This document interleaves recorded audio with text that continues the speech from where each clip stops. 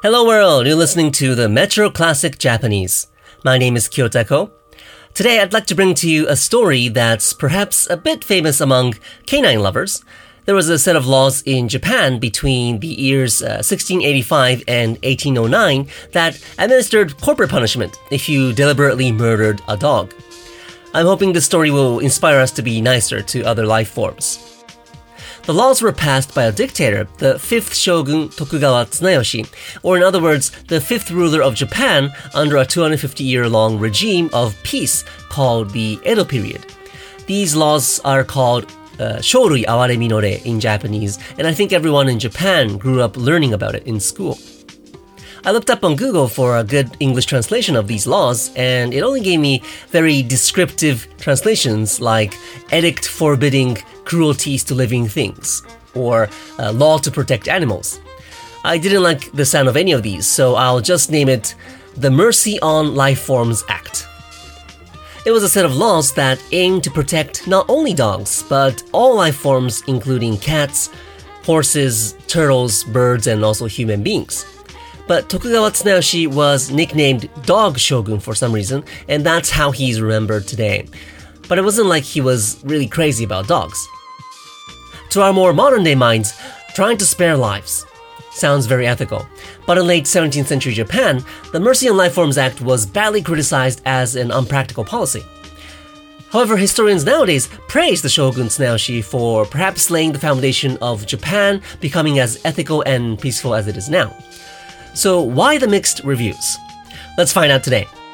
First of all, let's put you in the picture. What was Japan like in the late 17th century? Well, people were wearing kimono, the traditional Japanese outfit.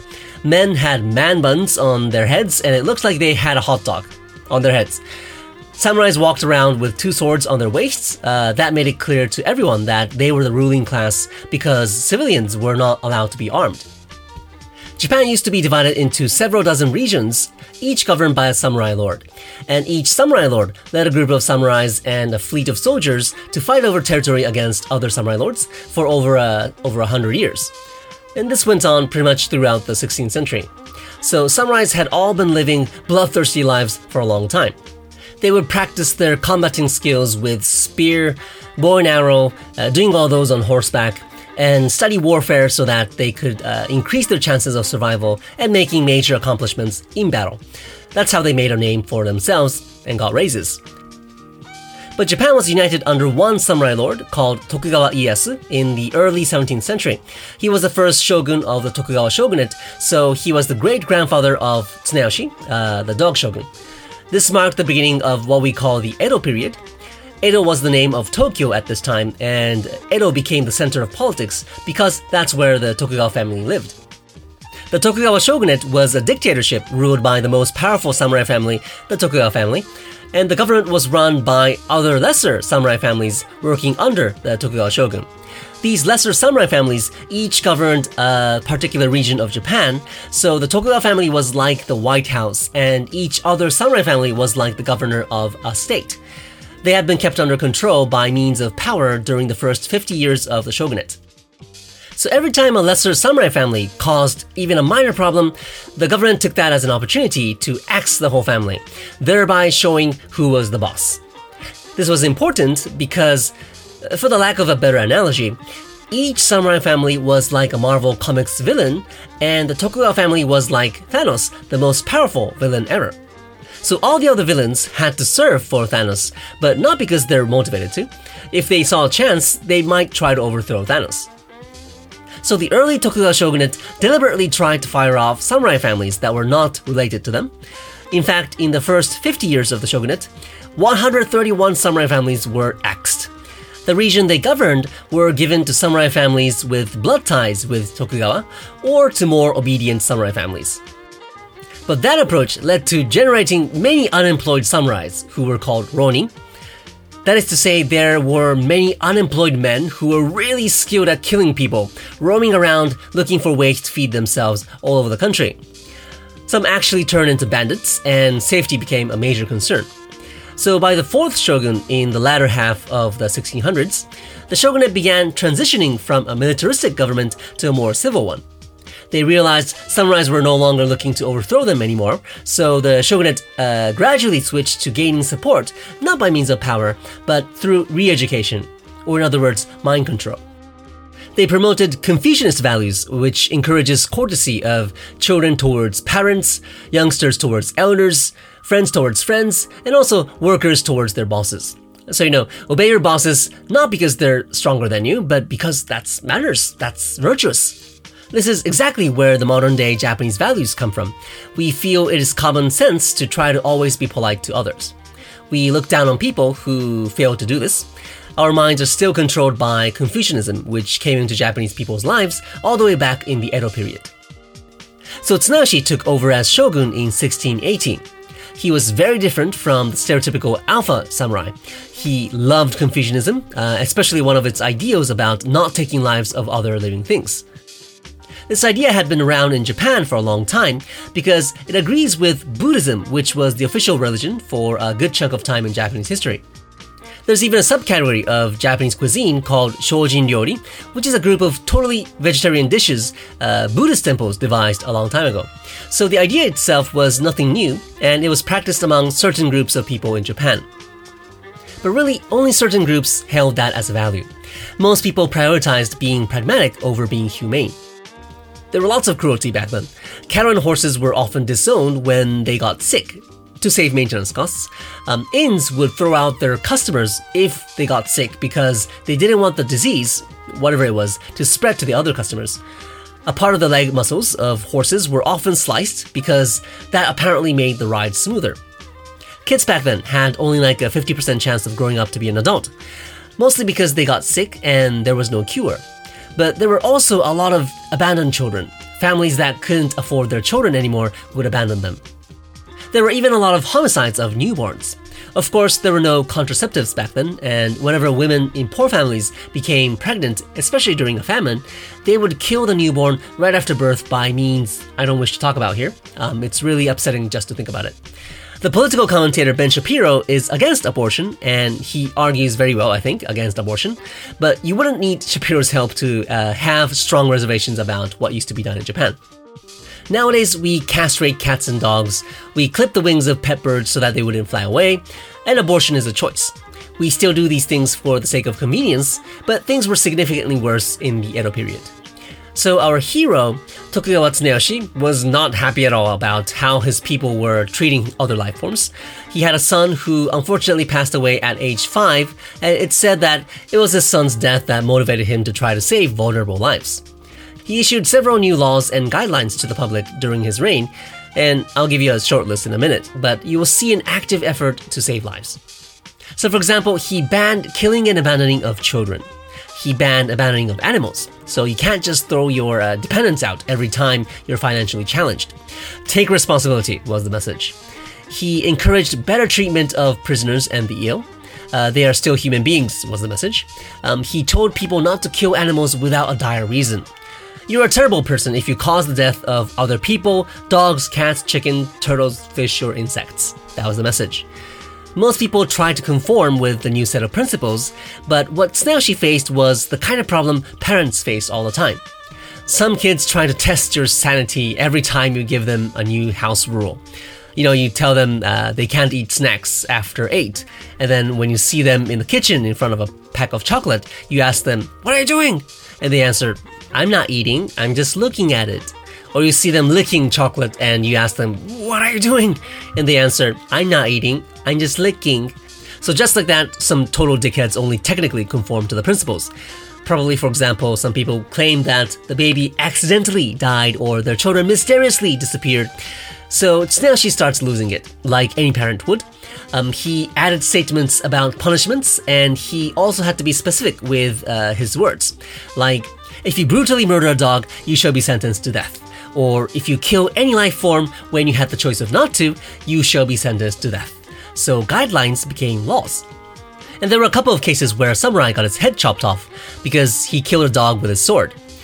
Many samurais probably felt humiliated by this because 1, their lives were being seen no greater than dogs, and 2, taking lives were a part of their identity as the ruling class since forever.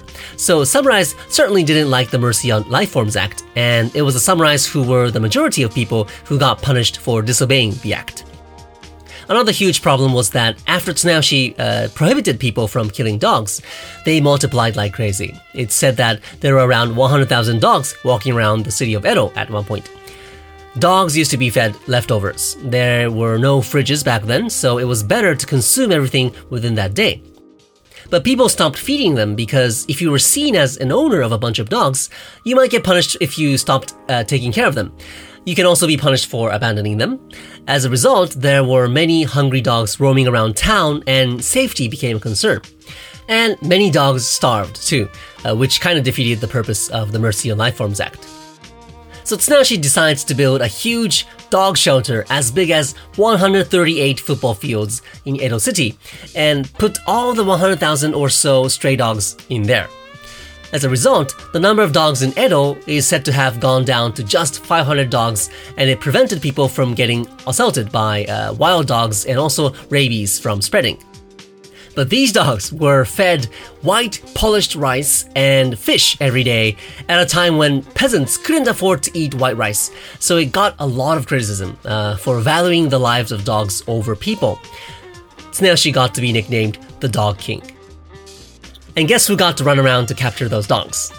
Samurais, because basically they were public officers and workers back then. So you could imagine how embarrassed they must have felt. Their ancestors were fighting bravely in important battles while they were running around town chasing dogs and puppies. There was also an incident where a samurai abandoned a puppy one night. He got arrested and was pulled around the entire city of Edo, being publicly announced what outrageous deed he had done. And then got his head chopped off, and then his head was put on display for 3 days for the public to see. It was intended to be a message to everyone about what would happen if you disobey the dictator, but it was taken as more like, this is what will happen to you if you mess with a puppy. And fellow samurais probably felt that sense of frustration and discrimination when a video of a puppy rolling around in bed gets 1 million likes on Instagram, while a video of yourself rolling around in bed gets like 2. So Japanese historians now think that perhaps the samurais who kept record of events related to the Mercy on Lifeforms Act really despised Tsunayoshi and therefore deliberately wrote ill about the policy. Tsunayoshi had been remembered as an incompetent dictator who enforced his Confucianist ideals and his love for dogs onto his people, but this is most likely untrue because he was initially just issuing guidelines about being ethical, but some assholes ignored them, so he had to make additional laws and introduce punishment as countermeasures. It's also not true that he was crazy about dogs. His ideal to value life extended to all life forms, not just dogs. So Tsunayoshi was in his deathbed in 1709, and with his last breath told his successor, "Keep the Mercy Act going." And all his staffers were like, yes, we will. But then in the same year he died, the dog shelter was torn down and most of the laws prohibiting the killing of animals were taken back. Tsunayoshi's policies started out as ethical guidelines, but eventually ended up being unpractical laws because he pushed his Confucianist values to an extreme. But it's thought that it is from Tsunayoshi's time that people may have started to think twice before handling a form of life in any way. The spirit of the Mercy on Lifeforms Act stayed, and laws banning the killing and abandoning of children were kept after Tsunayoshi's death. The Tokugawa government gave out subsidies to people who fostered abandoned children. However, studies claim that the laws themselves didn't have a real impact on saving children because the reason they were abandoned or killed was poverty in the first place. It was more of a financial problem than an ethical issue. But these studies also show that there was a shift in the sense of guilty people held towards straying a child before and after the Mercy on Lifeforms Act. Even in the 1800s, the number of orphans increased every time there was a famine, but the letters from the anonymous parents of the abandoned children would say things that suggest the parents felt gravely sorry for not having the guts and benevolence to sacrifice their own lives for the sake of their own child. Politics is really difficult. There's no silver bullet to social problems because things are never simple. There are supposedly bad political decisions made all the time that don't result in bettering the country immediately. But if there were good intentions behind them, I feel we need to recognize them and the few good things they do. And then it's our job to think of ways to do a better job. I think any political measure is more likely to fail in more aspects than it will succeed in. And the leader who had the guts to take the plunge and the blame for everything that would go wrong, and to take the risk of being remembered as a poor ruler on Wikipedia or nicknamed the Dog King, should receive some recognition. He or she took the first step to put an ideal into shape. I believe Tsunayoshi's drastic measures had some impact on how Japanese people are now. Castrating dogs and disciplining them, which Japanese people especially do a lot of, are, yes, not the most natural of ways to cohabitate with canines, but otherwise they'll be reproducing and behaving out of control, and if so, we'll eventually have to get rid of them. Just being super nice to them won't necessarily save their lives. You'll notice that in Japan, there are no stray dogs, and for pet dogs, not many of them bark, because the social norm is to discipline them not to. So pet owners with dogs that misbehave are passive-aggressively shunned in many places in Tokyo, at least where I live. I have a feeling the Mercy on Lifeforms Act, Tsunayoshi issued 3 centuries ago, has a bit to do with how Japanese society loves dogs, but is careful not to let them do anything they please. It's perhaps thanks to Tsunayoshi I have lived a peaceful life without any neighbor problems about dogs. Anyway, thank you so much for listening. And if you like this podcast and you would like to know more about Japanese culture and its historical background, please follow this channel on Spotify or wherever you're listening. Also, please follow the Metro Classic Japanese Facebook page or Instagram account for updates on my blog and podcasts. それではまたお会いしましょう。